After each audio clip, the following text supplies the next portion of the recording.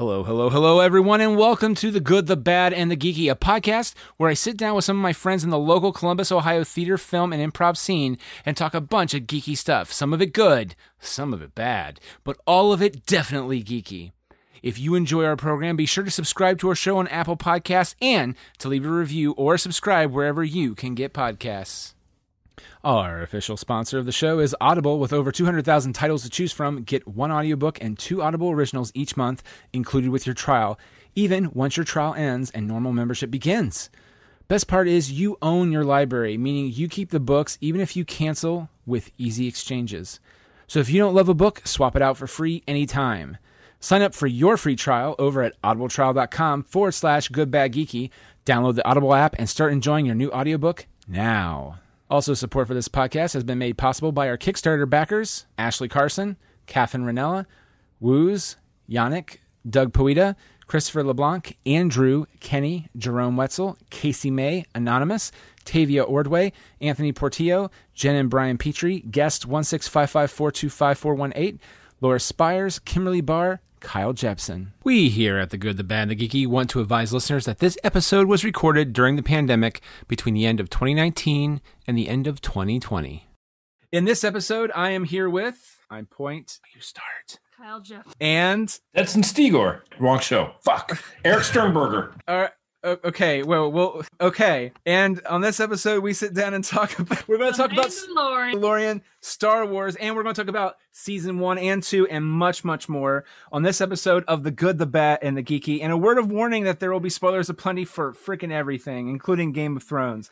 Not just on the... Well, yeah, on everything we talk about. So listener, beware. And look, we know you have thoughts on Star Wars, so we want to hear it. Join in on the conversation by interacting with us via social media or email.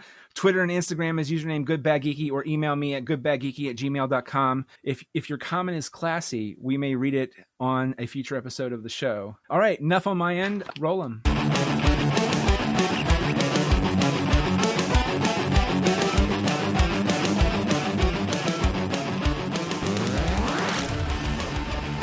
This one is about Season 1 and 2 of The Mandalorian, because we kind of didn't go over Mandalorian Season 1, but I mean, so it's really more of a updating on where we're at with Mandalorian, being that Season 2, at the time we're recording this, just ended like a week or two ago. So I'll just go around. Well, actually, let me ask this first. I'll start with Kyle and then head over to Eric, because Eric, I know you've seen pretty much everything. Kyle's shaking her head. Yeah. Kyle assigned herself homework that she was going to rewatch like a lot of shit before we record this. Did you get a chance to know it? Okay. Absolutely not. Okay, fair enough. Well, you seemed very gung-ho, and then you started rewatching the prequels, and that's why I was like, man, she's serious about this. No, I got through. I'm in the midst of Clone Wars right now. I honestly thought this was going to record later next week and not tonight, and so I took on a Herculean effort amidst being home for the holidays with my mother. I did a complete rewatch leading up to Rise of Skywalker, and it took me a while. Yeah, and I mean, like, Clone Wars, once I can sit down and just like not be distracted, but I mean, like, it's been almost a week of me being home with my mother because we're in each other's, pods, for anyone listening in the future, COVID times. But so her and my time has been spent a lot cooking and baking together and watching a lot of, the sappy Christmas stuff you watch this time of year. The good thing is that Filoni, and I don't know, you have not gone that far yet, but Jon Favreau actually comes on board in terms of the timeline of Star Wars and what Dave Filoni's doing during Clone Wars. And it's in particular during the Mandalorian stuff. And it's really fascinating. And I feel a lot of people who, one of their big nitpicks with the Season 2 finale of what's the name of the blade, Eric? The black lightsaber. Oh, the Darksaber. The Darksaber. The Darksaber, a lot of people had problems with because they have no concept of Clone Wars and the Mandalorian creed of whoever holds the Darksaber, and you have to fight each other in battle. And they kind of tackle that in Rebels a little bit, or they kind of go against that grain. But so there's an interesting theory on that. Yeah. And I feel like we're kind of going all over the place here before we talk about the actual show. But yeah.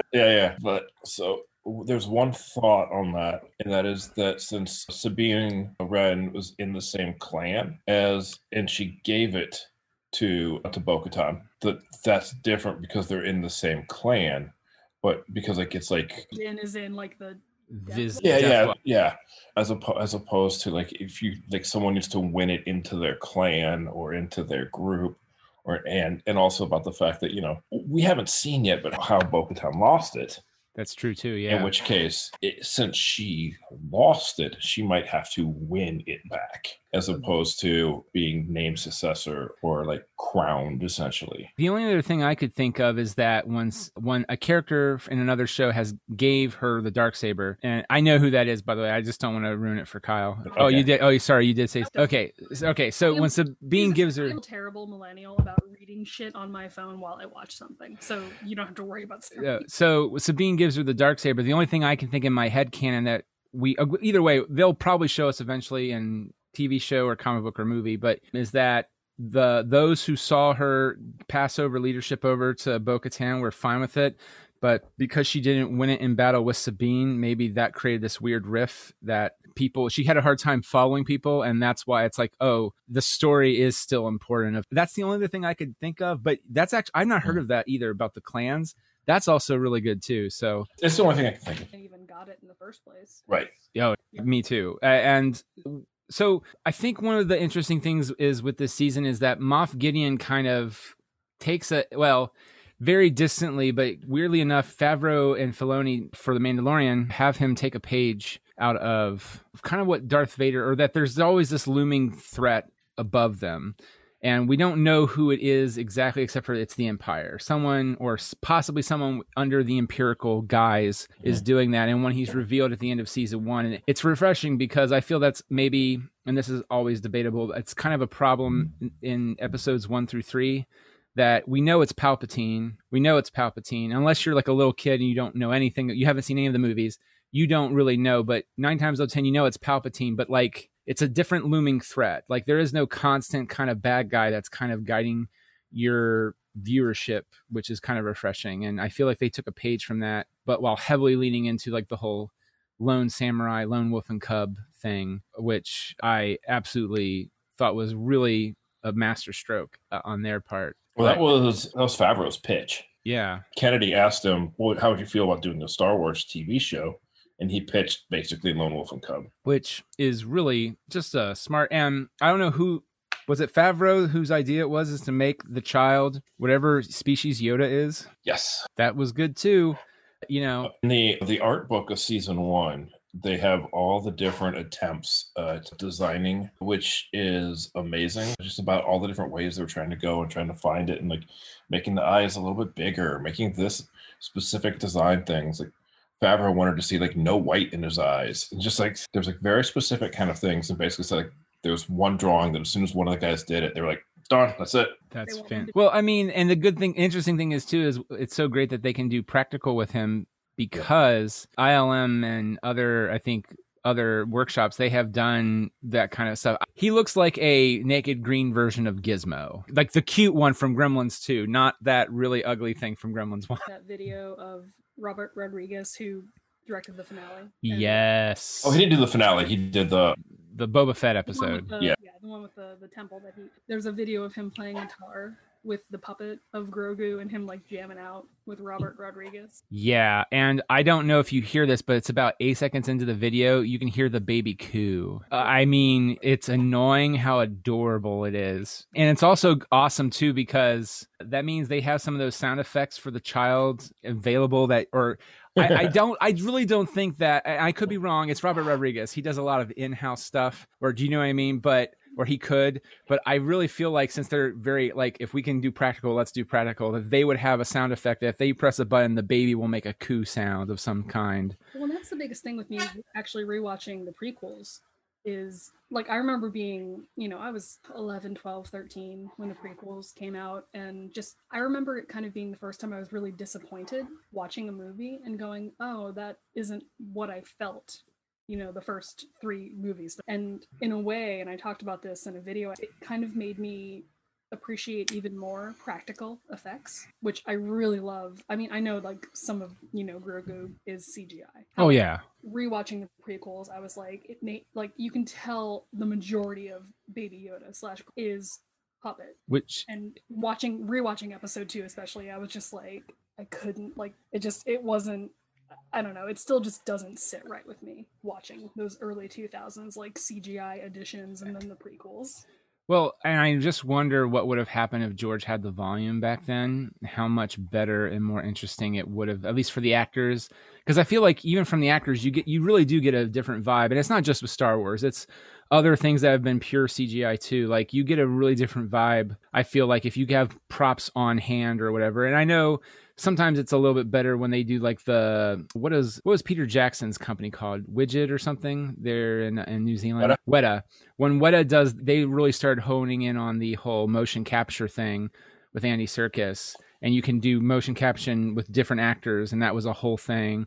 James Cameron did in Avatar. Like, cool. And that helps a little bit because you can bounce off other people, but you're still looking at a bunch of people in like bald suits or whatever. It's what I always love is like then when they started bringing that back with Force Awakens, which I thought was great on JJ's part. But like it's one of those things when you look at it, some of the designs are so amazingly done to hide people.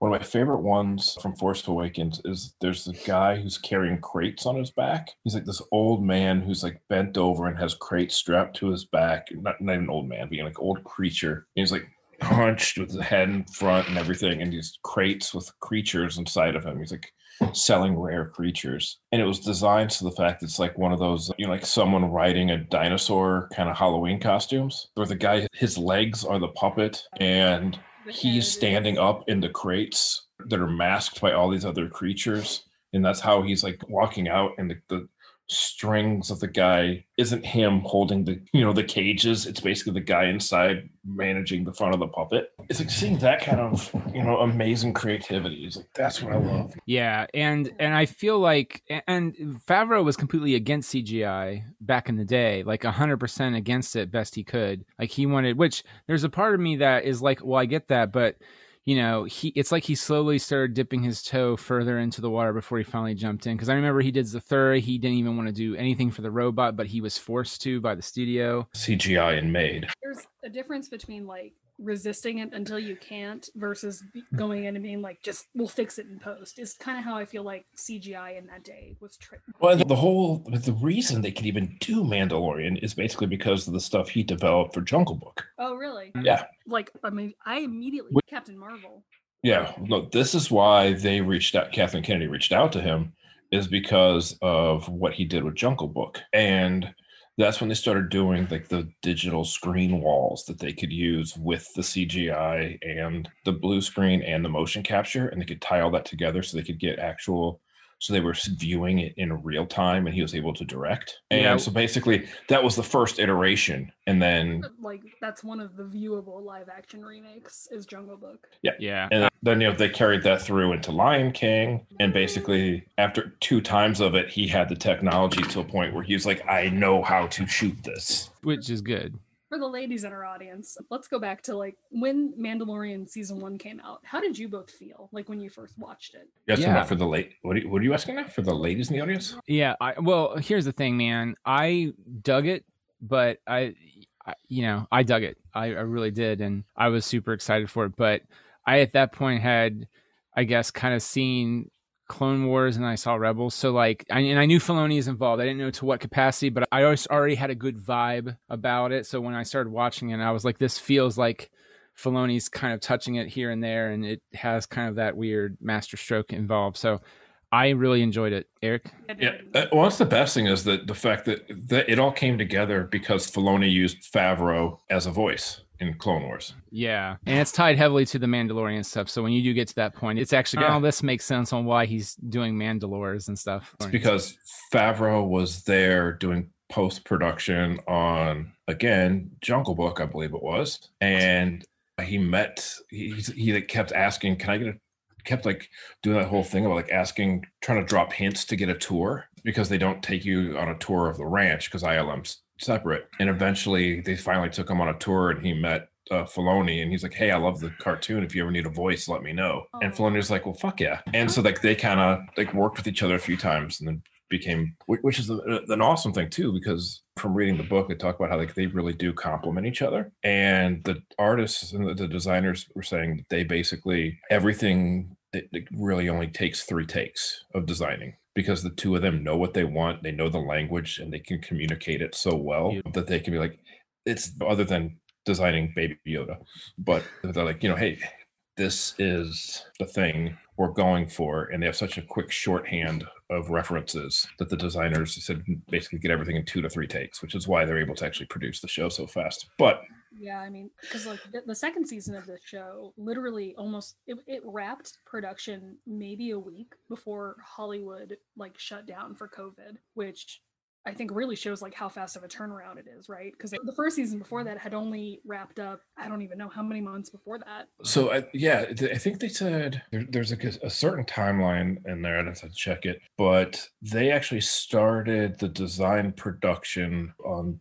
the season. I think maybe the first season. I think it was. They said right after like 1 month or 2 months after Last Skywalker. Oh wow, okay. Man. So like that's when they started season 2. So 2019 and like season 2 came only about a year later, which is given the production quality and given the company is insane. I know they said like with the first season too that they're basically working on television production kind of schedules. So like they weren't done with the season when the first episode came out. If I'm not mistaken.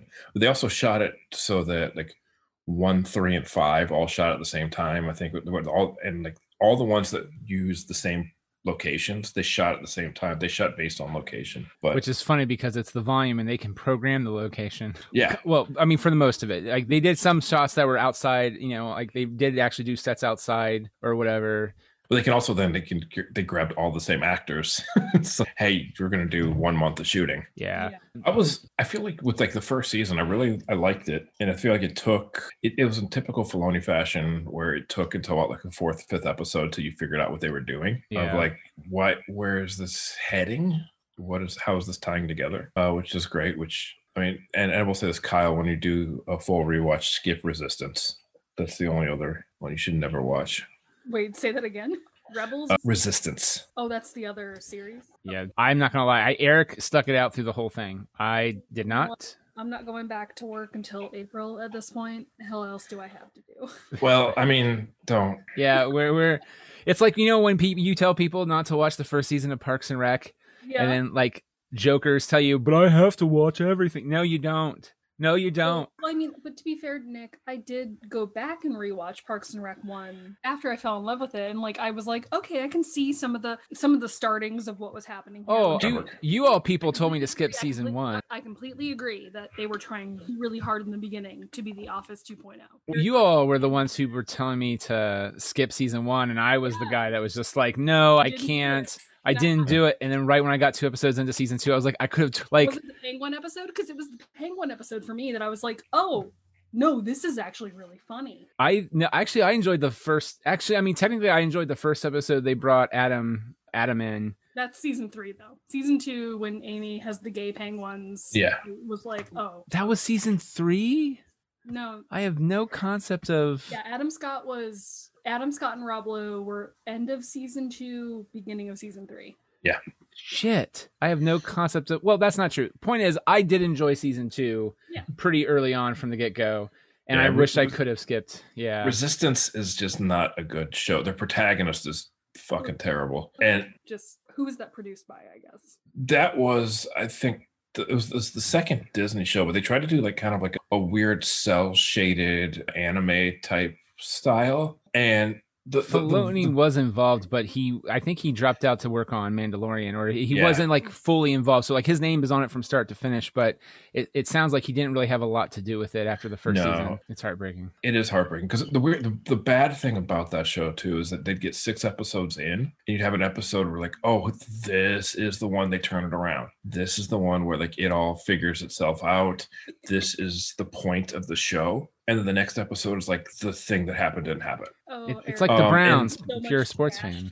And the worst part about it, and it shares DNA with The Mandalorian, so I'm going to tie this all back, is that Resistance has so many great comedy actors doing voices. Horatio Sands, I believe, does one on that too. But no, he doesn't. I'm sorry. Bobby Moynihan does a voice. Donald Faison, Jim Roush. There's a lot of good like comedy. It actually has a gay couple that's an aliens that run a scrap shop together, that is Jim Roush and Bobby Moynihan. They don't explicitly say it, but yeah. But it's got little things like that where you're like, okay, maybe it'll get better, and it doesn't. The series had a gay couple before the MCU had a gay couple on. There are at least a dozen in the books. Yeah, I know. So did anyone actually have any, not beef, but like problems with season 1 of The Mandalorian? Like, honestly, early on, and I'm not saying this is really a critique, more of a comparison. Through about episode 4 or 5, I was getting really heavy Firefly vibes, kind of like the space western feel. Did you feel that? Yeah. Again, not toward it. Like I definitely was feeling very heavy Firefly vibes super early on. I did, but I also felt like, okay, this is going to be a show of homages, where it felt like almost every episode or every 2 episodes or so, almost every other episode was a definite homage, especially, the Kurosawa one being the most obvious, that Bryce Dallas Howard directed with The Fishing Village, and Eugene Cordero, great comedy actor and improviser, hidden in that cast. But I didn't feel like it was a detriment. No, but I'm not saying it was. It was a similarity I noticed. And also my other big beef in general with this season and with the show is it Gina Carlo playing. Yeah. I try very much to be separated from the person individual. The person. I really liked her in season 1 before she went insane. Yeah, thank you. And like she was in Deadpool, and I was like honestly, and for anyone who has never seen me, I'm a plus size girl, so I really loved seeing a girl who was beefy and big and strong and like could kick ass. Like it really, like when I first saw that character, I was like, freaking yeah. How terrible that actress was, because she's a transphobe, she's right wing, like she's just not a great human. Anti-masker. Kyle, if you need to find an amazing kick-ass thick girl who I do not believe is problematic in any way, please watch The Expanse. Yes. I will write that down. It is the best sci-fi television show currently running. Is it on a thing? So it started out on Sci-Fi Channel, but was really good, so it couldn't be there anymore. Yeah. So it's based on books. It's based on a series of books that are like 9 books in. But yeah, so they did like 3 seasons and then canceled it. And Amazon was like, looked at how many people watched it on Prime, and they're like, fuck this. And then they brought it back. So it's in the middle of the 5th season right now, and they've announced a 6th and final season coming up. Well, okay. Well, I'll have to check that out. But yeah, you got to check out. My interests go from space cowboy melodrama to like bridge. This is Game of Thrones in space. Well, I mean, not season 8, then I'm okay. Yeah. Well, so far, halfway through season 5, and it's still. We found out that D&D can fuck up shit real quickly, but we'll see. Anywho'll be. So the Mandalorian itself, first of all, like, I remember being very annoyed when Disney Plus first we're like, yeah, we're going to release this weekly. But I think this is kind of smart now on a streaming service's part, because it's dissipation. Amazon started doing that now too, with The Boys and with The Expanse, where they drop the first 3 episodes and then go weekly from there. Which, because I felt the same way too. Like, it was more like I was frustrated just because I enjoyed it right off the bat, but I wanted to get to the next one. But I also appreciated it too, because, the last major show I remember, honestly, outside of Game of Thrones, that was on network TV, that like right off the bat, a lot of people talked about. Game of Thrones, it felt like it took like up until Sean Bean getting his head cut off, spoiler alert, in the end of the first, like 3 episodes before the end of the first season, like, or whatever it was. If Sean Bean's in anything, his head's coming off. Right. But it was just rewatched. You know what I just rewatched recently that I was like, it's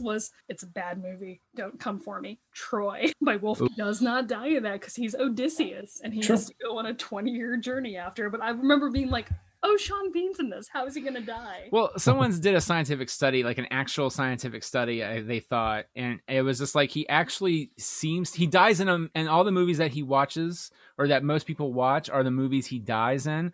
But he does such a wide catalog of movies that he actually survives in more of them than he dies. It's just that the ones that we watch, like National Treasure, Patriot Games, Lord of the Rings, aka the blockbuster films and TV shows that he's in, are the ones where he all dies. And like that really, it takes up a smaller range of, I forget who it was, but someone in the comment section said it's like the old adage of The Simpsons about what was good and what was bad. Like if you go up into like around season 9, but it's run for 30 seasons or 29 seasons or something like that, is that if you agree with that sentiment that there are now more bad episodes than there are, it's kind of that same vibe, is that the impression is that Sean Bean dies a lot, but really he's done more than that. It's insane. But usually people, I remember outside of Game of Thrones, they didn't equate that as, I didn't hear a lot of water cooler talk about that show until Sean Bean died towards the end of the first season. But Mandalorian, it was two things. It was, they're launching Disney Plus off of it technically, and they're doing weekly. And the last time I can remember was Lost. And they wanted, and Disney, I think, was incredibly smart with this, and the fact that you couldn't do a 1 month thing because we're not dropping it all at once, and they hit you, and that's where then Disney was smart, and also I think Favreau and Filoni were smart, and the fact that every episode, especially early on, gave you something to talk about. That's true. That each one of them was like, oh shit, they brought, and it was a way that they brought in just like unexpected moments with history and got you to talk about the points every week that I think has really helped the show. And having a weekly delivery service like every week at this point is probably going to hurt you if you're the Sopranos, where entire 4 or 5 episodes would go by where it would feel like something was going to happen, but nothing did. So it was still good television, but with the way people are used to consuming it nowadays, I don't know if something like that would be as good week to week. Well, let's talk about that a little bit, because I feel like there was a backlash towards Mando season 2 because of that. Like, I felt like a lot of people felt like season 2 was, well, I don't agree with this sentiment at all, but there were a lot of people some of the reviews I saw that were catching my eye were they were they felt that season 2 was spinning their wheels until like the last. I had friends think that. Yeah. There is some criticism, I think that's fair, in the fact that I know there's been several decent memes about the pattern of every episode. Something's wrong with my ship. Let's go to this planet. Yeah. Oh, I have a thing that can help your ship, but I need you to kill this guy. Okay, I'll go kill that guy. Came back. Hey, my ship's fixed. Where's my kid? Uh-oh, Grogu. Put a little more respect on the name of the 96 Honda Civic I was driving around. But yeah, so I had a black 94 Honda Civic that literally drove till the day it did not anymore. And it happened to be like, I'm not even shitting you, the day after like my first job interview with COSI, which is a science museum for anyone not Columbus based. Like, it was my first full-time job. I went to my full-time job interview and then I got it. And then legit, not even a day later, my dad died. And I feel like there is some legitimate criticism in that, and the fact that, it's just that they're giving us cool moments along the way, that it is telling a simple story. Let's think about how many shows there are that do that week after week, like the Monster of the Week formulaic vibe. I feel like we're just not used to it anymore. Yeah, but I think that they were telling enough of an arch with Moff, I think, but because he didn't come in until kind of like the back half of the season, so I think that's kind of where people felt like, well, we're just spinning our wheels on this story till Moff Gideon comes in. Yeah, and I get that, and especially like if you're not a more of a bigger, if you're a movie Star Wars fan, then the whole Ahsoka thing, who gives a shit? Yeah. I don't know who this person is. Oh, it's Rosario Dawson. That's cool. They're like, I could say like I'm probably a movie fan, if you will. Like, I'll come out and say I read a lot of Reylo fan fiction like earlier, but that's who I am. But like honestly, when she showed up, I was freaking hyped. Yeah, it's like what, like the most we got of a female Jedi before that in the movies was a depiction of a woman getting killed during Order 66. Right? Yeah. Well, that's because Shakti wasn't in enough, but that's all right. Eric, I'm really excited to argue about you with this when I know more about what I'm talking about. I agree with you in the movies. They did not show that well enough. Uh-huh. Okay. I read Dragonlance, not Star Wars books, because I had a pivot in imagination. And I also don't think there's anything wrong with movie Star Wars fans. I've got my friends that are just movie Star Wars fans, the ones I heard those concerns about that they're spinning their wheels. And I feel like there were a decent amount of moments, I think, in season 2 where they dropped shit for hardcore fans. That was like, yeah, where they dropped things for the hardcore fans that were like, oh, fuck yeah. But like, you know, like my friend who had that complaint was like, he messaged me, goes, who the fuck is Thrawn? Yeah. So I feel like this is a legitimate concern that Thrawn means something to me. But not you if you've not seen or heard about the character. I feel like you could say the same thing about like a lot of season 2 shit, like, because there were a lot of concepts introduced that, yes, if you had not watched Clone Wars, would not make sense. However, I feel like with the right storytelling, with the right, like, you know, framing, it'll work. Because honestly, I have very few like reasons to not like season 2, because I feel like they framed it in a very good way to, like, you know, that sort of lore of the Darksaber, of Bo-Katan. Like, I did not feel like I needed additional context. Well, I'm glad to hear that. I really am, because I really enjoyed it. But I said I did hear that from some people who... Yeah. Well, the thing that I thought, as being that I know how television shows work in terms of you try to stretch out a television show as much as you can, just because it's good money. I mean, usually. Tell that to Nikki and Paolo. Well, bringing it back to your Lost comment. Well, no, they did. Yeah. Oh God, sorry, I just caught up. Oh, that's it. Just Kyle caught up. Here's the thing, you know, that as a Lost fan, and as a writer, I appreciate what they were trying to do. Yeah. I also appreciate that they had time to recalibrate and take care of that situation. But that was like the quickest retcon in all of like entertainment history in a way. Yeah, and you got to remember too, that was back when they were still arguing with ABC on their schedule, because I think the plan was they did 7 episodes for first half of season 3. They would come back, and then I think it was right when they came back as when they took care of Paulo and Nikki, because they had time to recalibrate the whole show. And that's also when they worked out their deal. I think they're like, we're going to end it at 6 seasons, however many episodes, and yada, yada. And you can't break the season up anymore. We need it because fans are getting too angry, and we agree with them. And you're like, cool, I get it. Yeah, it was like that and those. Okay. Yeah. Heroes is a big old less said there, the better. I did have one complaint with season 2, and it was that there were, for a few episodes there in the middle, it felt like Mando was in someone else's show. It felt like to me that he was not driving any of the show. It was like, it's one of those things like, and Nick, you'll appreciate this as a writer. It's kind of like when you have a main character who's being dragged everywhere as opposed to initiating action. Oh, see, Eric, I kind of loved that actually. I loved the concept that Din was just someone who had no idea who everyone was. He was like, I mean, I assume if you're listening to this, you know the ending. If you don't, stop listening now. But like when he looks at Luke Skywalker and he's like, "Are you a Jedi?" Like, I feel like I love that kind of Din is perceived as a secondary character that literally has no idea that he is in Star Wars. Like, he is just trying to live his life. Well, and I think that was a really good version of it. But I think there was definite parts along the way where he felt like a supporting character in his own story. Well, so I guess that was one of the complaints that I also saw was, and I'll was tying into my last point I was trying to make was with, in terms of a normal TV show, you're trying to draw it out as long as you can normally. And so I thought the way this was going to be was the end of season 2 would be he finds some more Mandalorians. And then that would be season 3 set up as that would get him on the trail to the Jedi. And draw that shit out. Make that Star Wars money, that Disney Plus money. That's how I thought it was going to be. 2 episodes in, I think it was episode 2, right? Bo-Katan, or episode 3, Bo-Katan shows up.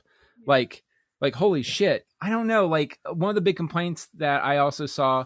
But I think that was also right after the episode that was all Cara Dune's, where he was basically backseat to her. Yeah, that was the other thing. The other complaint is that the whole season 2 was either Return of the Jedi or it was Backdoor Pilot. And there were a couple backdoor pilots. And here's the thing. I guess that didn't bother me as much, to be honest with you, because if it was a character that we never met in the last season, and I feel like it paid off by the end of the season. Like, it just wasn't because sometimes, at least on old network TV shows, and not as much these days because there's not a lot of backdoor pilots that succeed, but like like they would introduce a backdoor a character when the CSI group suddenly has to go down to Miami. Yes, right, and you're just like, and they're not even in the episode. And then one of them goes like this, like the Who pops up for some ungodly unknown reason, and an explosion happens in the background. Really bad pun at the camera. No, but like usually they do a backdoor pilot, and it feels tacked on to what's going on, and it doesn't pay off by the end of the season. Like I felt like Cara Dune showed up again and was with us for the last half of the run, so it just wasn't you introduce her and all that stuff. And yes, Mando is definitely like a follow along on that, but I also feel like that also sets up like a lot of the second trilogy, or like the sequel trilogy, like because isn't that the episode they with Carl Weathers directed that they go over like the clones and all that stuff, or it's clones of Palpatine that one of them ends up possibly being Snoke, and I was like, holy shit, this is phenomenal. But I think by the end it evened out, but there is like kind of that one thing of like and that's where I think the weekly series can sometimes hit you, or bite your ass, in the fact that you had maybe 3 episodes in a row where he takes a back seat to another character. It's suddenly like that's like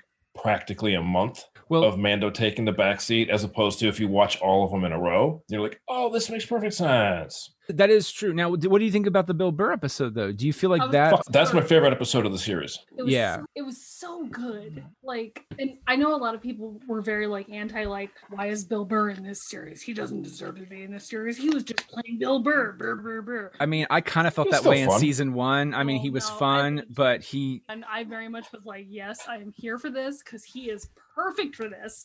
And then watching him come back and thrive in season 2. Yeah, and act his ass off. Yeah, like there's a moment so I rewatched the last 3 episodes of season 2 earlier before we started recording, just so I can get it, especially at the end of season 2, come off fresh with that. And no matter how you edit it, there's that one scene where they're in with was it Devin Ness or something like that, his old commander. Yeah.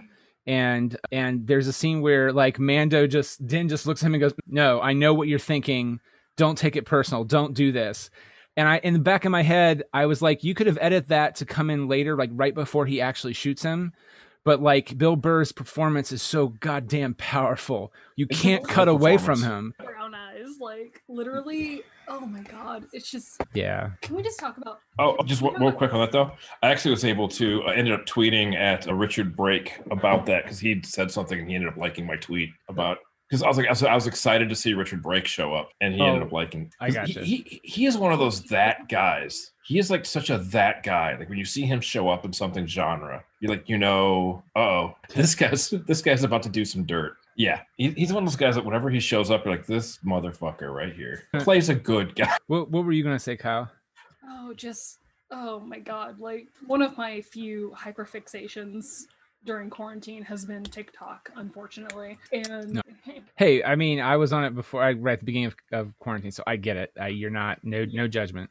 I'm Gen X. I'm not. Not yet. Yeah. Just the amount of people reacting to Bill Burr shooting like his commanding officer, and oh my God, like there have been like really freaking good TikToks about the entire finale of the Mandalorian from like that episode until now. And I've seen good memes about that one too. Just like shooting your commanding officer, and there's just like a stormtrooper there who's like, I just wanted lunch. That's one of those things too that I absolutely love about that episode. And I feel like the last 3 episodes or so, I want to say, of like this season, like actually started getting some really good character development. But like in that one in particular, I love the fact that like when the transport comes in, the one that gets through all the pirates, and you see like the actual like stormtroopers rallying around them and cheering them and taking them in to buy them drinks and, hey, great job. Like you made it, buddy. It's very humanizing of the stormtroopers. It's very human. Yeah. Yeah. And it's insane because you don't ever think of the stormtroopers like that at all. And the nod they did to Kevin Smith, I thought was really funny. Yep. But it's very true. In the universe of Star Wars, over a million people died on that space station. That isn't funny. Or you're just like, well, shit, you're not wrong, but like a million people died on the fucking planet of Alderaan. That is like when Bo-Katan and remind me the name. I'm sorry. The other girl? Oh, yeah. I've heard your voice before. I was like, oh shit. That's some that's such a great touch. It's because I feel like not a ton of people would get that out of context, but like I heard that and I literally was like, oh my god. Yeah, like it's such a I really enjoy that. It didn't, I guess when I was watching it, I also know what I'm getting into with Disney, like Disney doing Star Wars. So like, I guess the backdoor pilot stuff didn't bother me as much. Like there was a part of me goes, oh, Bill Burr, he's probably going to be in a spinoff. Cara Dune going to be in a spinoff. Boba Fett, I'm surprised doesn't have a spinoff yet, but then they proved that one wrong at the end of the season. Well, like casting had leaked about there being a Boba Fett series a while back. But yeah.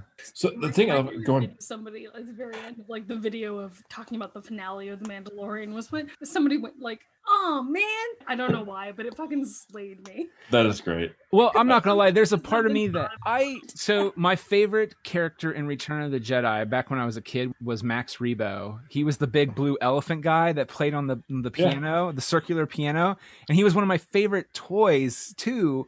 When my mom got like the old sets, like it was so cool. Yeah. But like Bib Fortuna was always that one guy like I could never not remember because he's such a weird character. And also like Luke just straight up, Jedi mind tricks his ass so quickly. There's not even a challenge with that. Yeah. It's like, you will take me to see your man. It's like, Jesus, dude. And how amazing is that look Fennec gives him when she takes the drink and just sits down like and just looks at Boba Fett on the throne. Oh yeah, it's such beautiful. Ming, come on. I'll tell you what, that is the one thing, like in general, that I was just like, oh, thank you. When Ming-Na Wen came back this season, I was so bummed that like they only had her for an episode in season 1. I'm like, she is the most badass like person. I was like, no, but then of course you see the previews for Bad Batch. She's a character in that. Oh, I did not know. See, I forgot. In the Bad Batch cartoon, Fennec is in the preview. It's a spinoff of Clone Wars, the TV show. It's pretty cool. As a lady, I feel like I cannot go past like that moment in the finale where the 4 women, sorry, my mom just sneezed, through the spaceship, shooting up stormtroopers like prior to Luke's arrival, and how it felt so much more natural than the girl power moment in Infinity War. Like, I felt the same way. I was like, this. There have been so many like critiques about how that Infinity War girl power moment was like fake, and I was like, no, it wasn't. It was fine. I liked it. But up until this moment, I was like, oh no, that was really forced. And I hated that moment because it was not earned. Rewatching it now, I'm just like, why? Those characters didn't know each other. There was no. It was obviously so constructed, but here with Kara, good. It was so good. Because they were naturally on the same mission. They all knew each other and they were coming together as part of the plan. Like it was already planned out and all this. And that one, it just felt like it was designed and shot to give you a quick. Like it was a good job. It was a bunch of women coming together and being like, cool. The Boys has a scene specifically because the female writer was enraged from Avengers. And so, that's another good one too. Yeah. Did anyone feel like it was Return of the Jedi though? Like season 2 was very Return of the Jedi? Like I don't. So the interesting thing is Favreau's on record as saying that's his favorite movie. It's my favorite too, man. Like we've talked about this every time we do a Star Wars episode. Like I'm still on the New Hope. And see, that's valid. That makes sense to me. Yeah, see, when I was a child, it was Jedi. Now it's Empire. Sure. Yeah. Well, that tends to be how it usually goes. It's like it's Jedi, then it becomes Empire. And then if it doesn't stay Empire, it becomes New Hope. Jedi can mean different things. And I will say on record, my favorite of the sequels, I guess we'll call them, it's Jedi right now. Yeah. I mean, I agree too. It's the only one that takes a big swing. And that's an argument for another time because Eric, actually, I think you might probably have the book where they talk about how like George Lucas's plan was that in episode 8, Luke was a hermit, kind of doing the same thing he did in Last Jedi. Yeah, somewhat, yeah. Yeah, and then but still he renounced the Force and all that other stuff. Like I saw like an excerpt of the book where they were talking about that because I think it's the Star Wars theory guy was just like, being that Lucas wanted to do that, I don't maybe think I dislike it as much anymore, but it doesn't make me. I feel like Rian Johnson did this other thing anyway. I don't agree with. I thought that he nailed it, but that's me, Rian Johnson. So my only problem. And I have no problem with the finale, and I feel like it actually all completely makes perfect sense, how everything played out, is that it does kind of bum me out that they had to bring a Skywalker in. just in the fact that since the Skywalker saga's done, I kind of wanted to also be done with Skywalker. Well, do you think it makes sense? Like, because honestly, outside I think it makes sense. I think it makes sense. Okay. I guess, would you have rather it been? So, and that's where it's like, to me, it makes perfect sense that it's Luke, because anyone else would be a swerve that would either be so far out of left field that it'd be like, wait, Mace Windu's alive? What the fuck? Or it would be someone who no one else gave a shit about, that only people like Nick and I who've seen all the other stuff know. Would be like, if like Quinlan Vos shows up. Yeah, that's the guy from Fallen Order, right? Yeah, I don't know. That's Kyle Kestis. Okay. Quinlan Vos is a character who actually shows up in Phantom Menace in the background, and basically they liked the look of him, so they turned him into a Jedi. He's like in the background on Tatooine, and they ended up turning him into a Jedi, and he's in Clone Wars for a few episodes. And he's got a novel about him. And yeah, okay, I know who you're talking about now. He's the only other confirmed Jedi still alive. Yeah, because Ezra is TBD. Right. Or TBA, to be determined or to be announced. And then the kid from Fallen Order, it's hinted that was someone from Lucasfilm. One of the story people said it could be him. We have no information about his death yet, or something like that. And really, they were teasing a red herring. But him and his new master. Yeah, the lady whose name I'm blanking on the top of my head. But yeah, so I mean, like, they're both non-confirmed. They're both technically still alive. Ezra's missing, and like I said, Quinlan Vos is the only other one who's technically alive. And it's like, if he showed up, I would have lost my shit. I'm like, oh, live action Quinlan Vos, that's awesome. But no one else would have gave a fuck. Right. Well, and the other thing is too, is that at least for me, with what I know of the world, the only one that knows the Empire is pretty much like officially and is leading the charge to take care of the rest of the what's left of them and rebuild the Jedi Order is Luke. Like, Luke would be the one that would be near. Right. But like, there was it Film Critic Halt did this big post about how Skywalker was the easy choice, and it was sadly the worst way you could have done it. And I just don't agree with that. A lot of people are confusing the easy choice with the natural choice. Yeah, I mean, you look so exhausted. I've seen so many people like shit on it for the wrong reasons. You seem like the most exhausted fanboy in the world, which, given your status, I don't blame you. As being old? Not old, just dealing with the Star Wars fandom. I mean, because like literally all I've been doing is like, I've been just kind of chronicling my rewatch on TikTok. Don't ever watch it. No one watch it. But I'm just like, I'm terrified for the quote unquote fans to find me. Yeah, they're the worst. It's terrible. Well, and I mean, you don't have to like everything Star Wars. You don't have to hate everything Star Wars. But there is like one of those things of, you can say like, you know, like we've talked about, you know, Rise of Skywalker, not a fan, but it didn't ruin my childhood or some bullshit. You know, it's like, I don't feel like it's everything. It's like, no, it's like, that wasn't a good movie. It had some decent ideas in it, but you know what? I also know that you can do a Star Wars movie that's not that great of a movie, like Attack of the Clones, and you can get the fucking Clone Wars out of it. Yeah, and you can still also get like some lore out of it that actually get stuff out of it that works. Get stuff out of it that becomes great. I don't like deepfake. I don't like that shit. You don't like the Luke Skywalker version is better deepfake than it is in the final version. I don't know. I would have rather they just used Sebastian Stan. And again, it goes back to Captain Marvel and Sam Jackson. Yeah. The same technology they use. Yeah, but to me, it's like, if someone's doing the performance, and I know Star Wars is very problematic in having people do a performance and then switch out their voice after the fact without telling them. But yeah. But I don't know. I always feel like if you're the actor, then you should be doing the acting. Yeah. But, well, I think it's... No, like, would it have had the same impact? And, like, don't get me wrong. I love Sebastian Stan. I really like Sebastian. But would it have had the same impact? Like, let's all live that goddamn hallway scene. Because I know, Eric, you talked about it being, like, Rogue One. And like, it's a Rogue One mirror. I like that. It was great. I came from the perspective of like, I don't think it's Luke and I don't want it to be Luke until it's absolutely proved to me. And when his gloved hand with his boots came out, I was like, oh, okay. Yeah, did anyone else tear up during that? Like, I don't know why. I just felt the X-Wing came in. The X-Wing came in and I just started to tear up, and I don't know. I feel like as I've gotten older, Luke has taken on more I don't know, like he's like childhood hero. I don't, and it's weird because I don't think I felt the same way about that like 20 years ago versus now. It's a very weird. I screamed eventually when he came on screen. Like I put my face into an actual pillow and cried.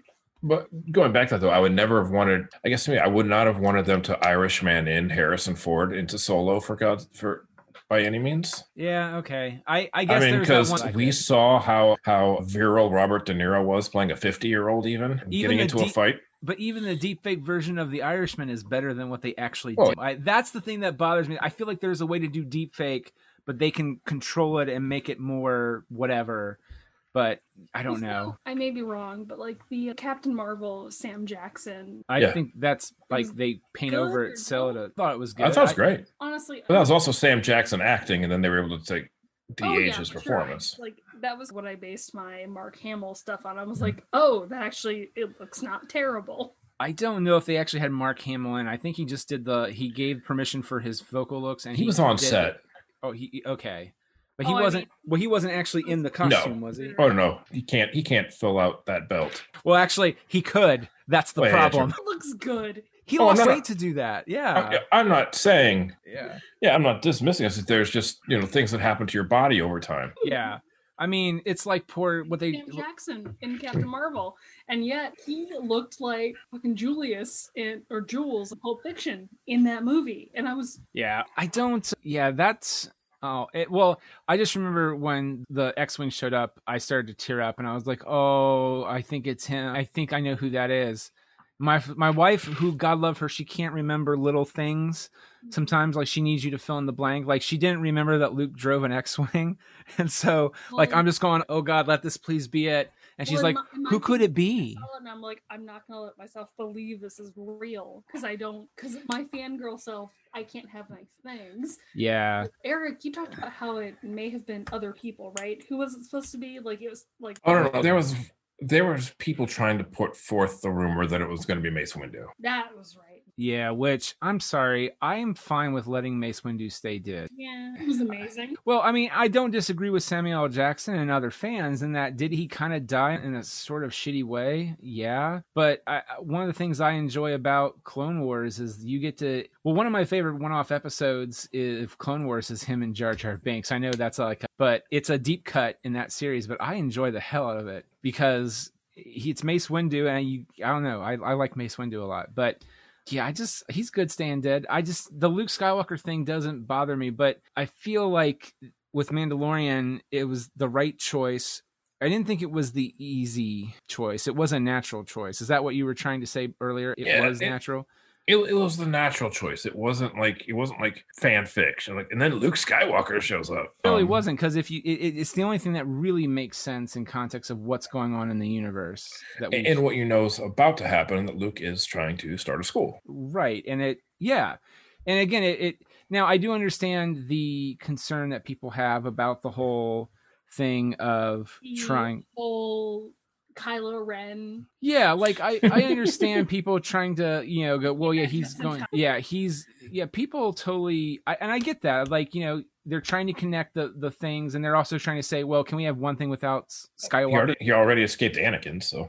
Yes, I will point out that there is a comic book canon adaptation called The Rise of Kylo, I think, where it shows that he didn't actually blow up the Jedi Temple. It's kind of thought that like Snoke or Palpatine did, right? Yep. And also Mando is like 5 years after Jedi, canonically. Yeah. So I feel like everyone who's like, oh no, yeah, exactly. Like everyone who's like, oh no, Baby Yoda was killed by. I'm like, no. 10 years. Exactly. And I mean, based on Luke learning the Jedi arts, like after a week, and also Rey, God love her. Like, here's anyone who's a Jedi lately, it's like you get like a week and a half of training and you're good. Did I tell you how I wanted the whole season to end? No. I wanted him to point out the fact of like, when he asked Luke, "Are you a Jedi?" I want to say, ask him, "What's your name?" Luke who? And have him pause and be like, Luke Yoda. Then wipe out and it's over. Well, that's because of the rise of the Skywalker. Womp. Well, yeah. Like literally is like in the middle of a goddamn Star Wars story, and he has no idea. He was like looks at Luke Skywalker, Mark Hamill, and goes, "Are you a Jedi?" Yeah, I love that, and the fact that first, like, obviously by this point, people don't even know who the Jedi are anymore, which is like the one thing that's always been like it's one generation, but clearly we can forget about Nazis in one generation, so it happens, unfortunately. But like that is always the thing. Like I love the fact that like, you think about it, if you don't know what a Jedi is, all you know is they're like this mythical wizard. You've also been fed propaganda that they were bad and tried to cause an uprising and overthrow the government. To a normal person, Mandalorian and Jedi are kind of right. To a normal person, a Jedi showing up is probably going to be fucking terrifying. Yeah. Some guy just shows up with a light sword and moves people with his hand. Yeah. Terrifying. Yeah. Can you imagine I think about it this way, being a parent, not knowing anything about the Force, Jedi, Sith, any of this shit, and all of a sudden your kid starts moving stuff with his mind? Yeah. You're gonna drown that witch, or what are you gonna do? I mean, and on the upside, that's the other thing, is that most people, the Jedi, would take their kids away from them, and sometimes it would be voluntarily, but other times they would take them away from their family. And put it in that kind of context, how much of it is the Jedi knowing that if they don't get to these kids quick, that these backwater communities in the Outer Rim are going to stone a child for being a witch or something. That too. I mean, yeah, I've never thought of that. That's actually a bummer. That's where I go with this shit, baby. Like, question. Yeah. Season 3. So season 3, the argument has now been made for Grogu / Baby Yoda ever coming back. How do you both feel about that? I mean, I think he should come back because he's tied to the lead character. I feel like we would benefit from a season with just Din being Din. I feel like eventually, if Grogu comes back, great. But in his current capacity, no thank you. I want it to be like the Ahsoka episode. And what I mean by that is that, because here's the thing, the moment Luke Skywalker did show up, it's not the easy choice, it's the natural choice, but you do tie everything into the larger narrative. And so you want him to come back in a more intelligent role? Well, no, I the thing about Ahsoka is that she didn't feel forced into what was happening, because Ahsoka is such a powerful character from what you've seen her in, that even in Rebels, I mean, it's a weird balancing act, but there are times where Ahsoka's just lone presence in Rebels just make you just don't really care about everything else going on. You just care about Ahsoka. And that's not a bad thing. That's how wonderful the character is. But I didn't get that in Mandalorian that much. It was just more cool that she's there. And how is she there to service the story of, not that she doesn't service the Rebel characters either. It's just, it's a weird vibe that she's so involved with what's going on in the larger narrative that and with Mandalorian, it just felt like she's there to further Din's plot, not show back up and keep the plot going with her kind of running category to it. Yeah, I feel that way with Grogu. Like, I don't him just to be here. I want him to come back with a purpose. So, and I've got two thoughts on that. One ties into like kind of like my one overarching question I kind of have in general, which is how the fuck do those trackers work? Sorry. In the fact of like, is there always going to be bounty hunters coming for Grogu, or is that no longer a thing? Oh. Because of the trackers, you know what I mean? And also, like, how do those trackers actually find you? But that's besides the point. That's just a logistics question. Well, I would love, like, 5 seasons from now if Werner Herzog just shows up again. It's like, I would like the child. I would like the child. Except now he's like, he lifts his shirt and it's robotics.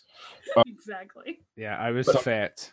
I would love to see a first half of the season that actually shows Din dealing with not having Grogu, like too. four episodes or so. Yeah, like with the loss, like not right, having him around. Dealing with the loss, not having him around. How does that change him? Does he start to go back to being a bit darker by not having this? By not having Batman without a Robin kind of thing? Is going through the same kind of arc that The Witcher is going through right now with like having a child, but The Witcher is about 2 or 3 seasons behind. And I could also see like a scenario where he keeps refusing to fight Bo-Katan, and they go and kidnap Grogu to force him to. Ooh, God damn it! Fucking take it. Just take it. But you know what I mean? It's like that's a scenario I could see in season 3. Yeah, I don't. I mean, is they now know that is his weak point. Yeah, that's true. I mean, here's the thing. I don't mind if Grogu shows back up again. There's a part of me that agrees with both of you. Like, I'd be fine without Grogu around for a while. I just don't want Luke to be constantly showing up and being like, oh, because I now have a storyline with the child that this is what's going on. Or that's what I worry about. I don't want that necessarily. Because here's the thing. I will enjoy that.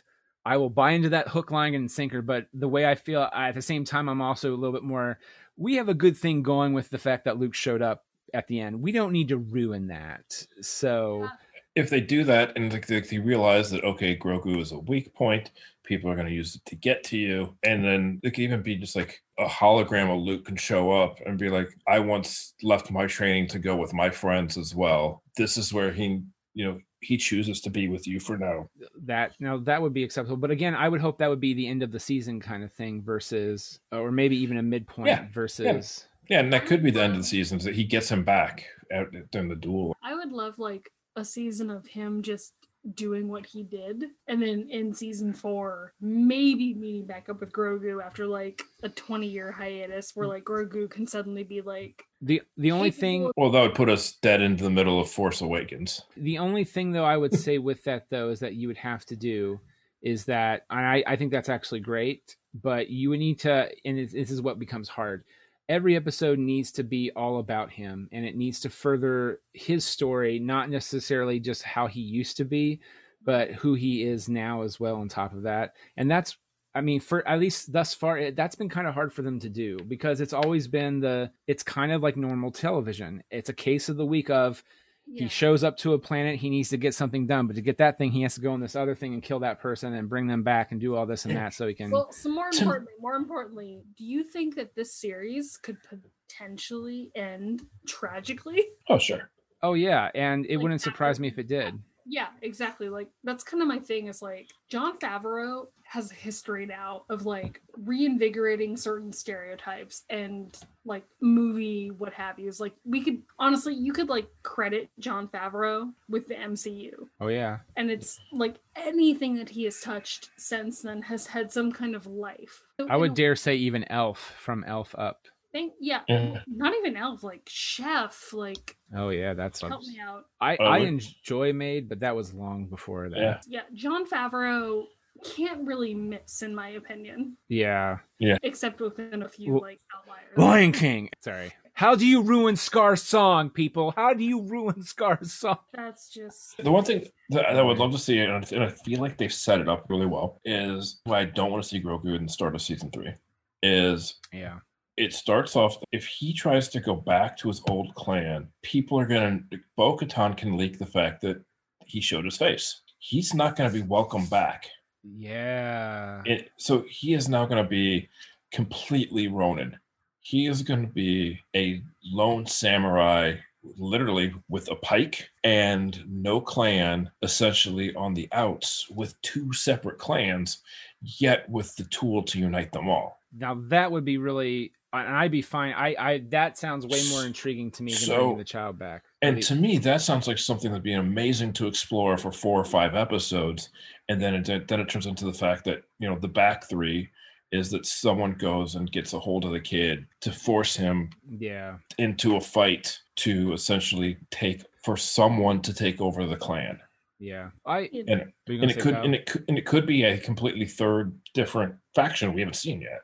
Yeah. Well, I think that they're actually building towards Thrawn, and maybe Thrawn will be the bad guy in multiple series. But I feel like that's the other thing they're building to as well as Thrawn. That was my big thing. Was like when Moff Gideon has the moment when Luke shows up and he like tries to kill himself essentially. Like my thought was like, is he trying to kill himself because of Luke or is it someone else? And I was like, who else? Oh yeah. Because he had that moment of like where he tried to, shoot himself. After he shoots Bo-Katan 4 times, no one gives a fuck. Well, can I say the first time I watched it, I thought Bo-Katan was dead after watching that, just because you're not really paying attention to if she survived or not. It was just more like, oh shit, and then like Luke shows up and then you're like, oh Luke, and then like he takes his helmet off, you're like, oh my god, the baby.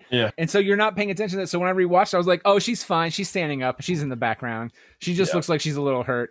But I was just like, how can they just fucking kill Bo-Katan like it's no big deal? But they didn't. I just completely misread that. And can I just say I'm glad I was wrong? Well, it was the week after they put her action figure up for sale. So that would have been perfectly in line with the fact like that they ended the pre-orders for the Razor Crest the week they blew up the ship. Oh. Really pissed off. Also, the comparison that it's a 2006 Honda Civic will never stop delighting me. I see, until you said that earlier, I had not heard that. I looked it up and I was like, oh, I mean, yeah, I kind of get it. Yeah, but I had not heard that. He like goes into every part and he's like, can you fix it? What can you do? Like it's an early 2000s Honda. Oh man. Well, so overall though, I feel like the general gist of Mandalorian for us has been quite enjoyable. We've not fallen into some of the same, I guess it doesn't bother us as much, some of the other criticisms about like, it being too Return of the Jedi or whatnot. Like they're very surface level for us, which is honestly, I feel like it, in my eyes, revitalized the series. Like I watched it and I was like, oh yeah, I remember now. I like Star Wars. It's like one of those things. Like I never ever have a problem while I'm watching it. I am so looking forward to and excited and enjoy the episode when I'm watching it. And it's only like I said, like after like 3 weeks in a row where I'm like, I kind of want to see like Din do some shit. Yeah, it's like. So it's never at the time. It's like I'm always so enjoying it.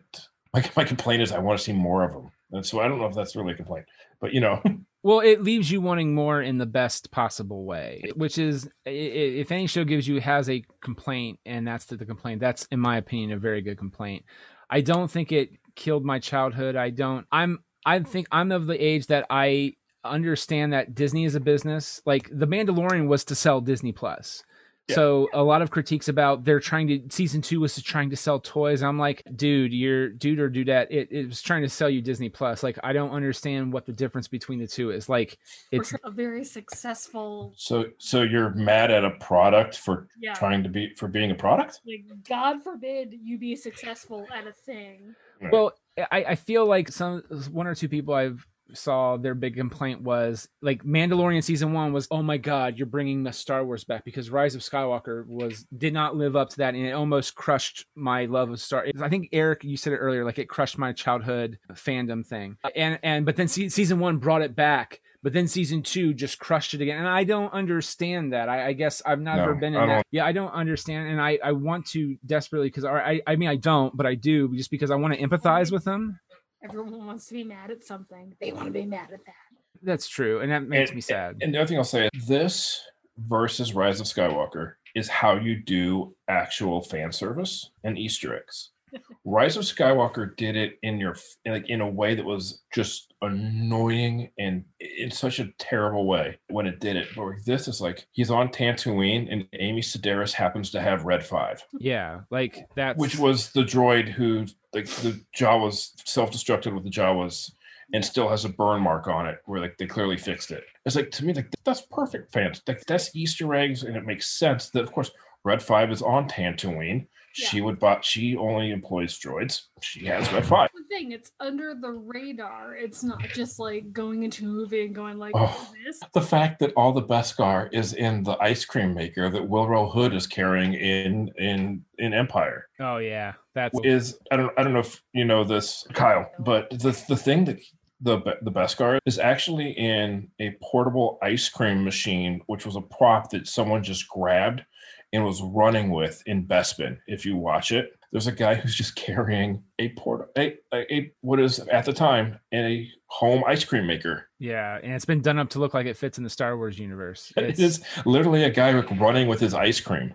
I'm sorry, do you mean like how Liam Neeson had to use a women's Gillette razor communicator? Oh, yeah. Yeah, but what's funny is that guy eventually ended up getting an action figure called Willow Hood. Yeah, it's kind of become, he's kind of become like a very big inside joke of just like Star Wars at that time about how they would find a way to make a figure and a story for literally every person. I feel like that's a good place to end on, is just because that is true. I want to thank you guys both for doing this episode of The Good, the Bad, and the Geeky. We're all over the place, but it's every episode of The Good, the Bad, and the Geeky is. But Star Wars, there's a lot to unpack in general, so I appreciate both of you guys going through that with us.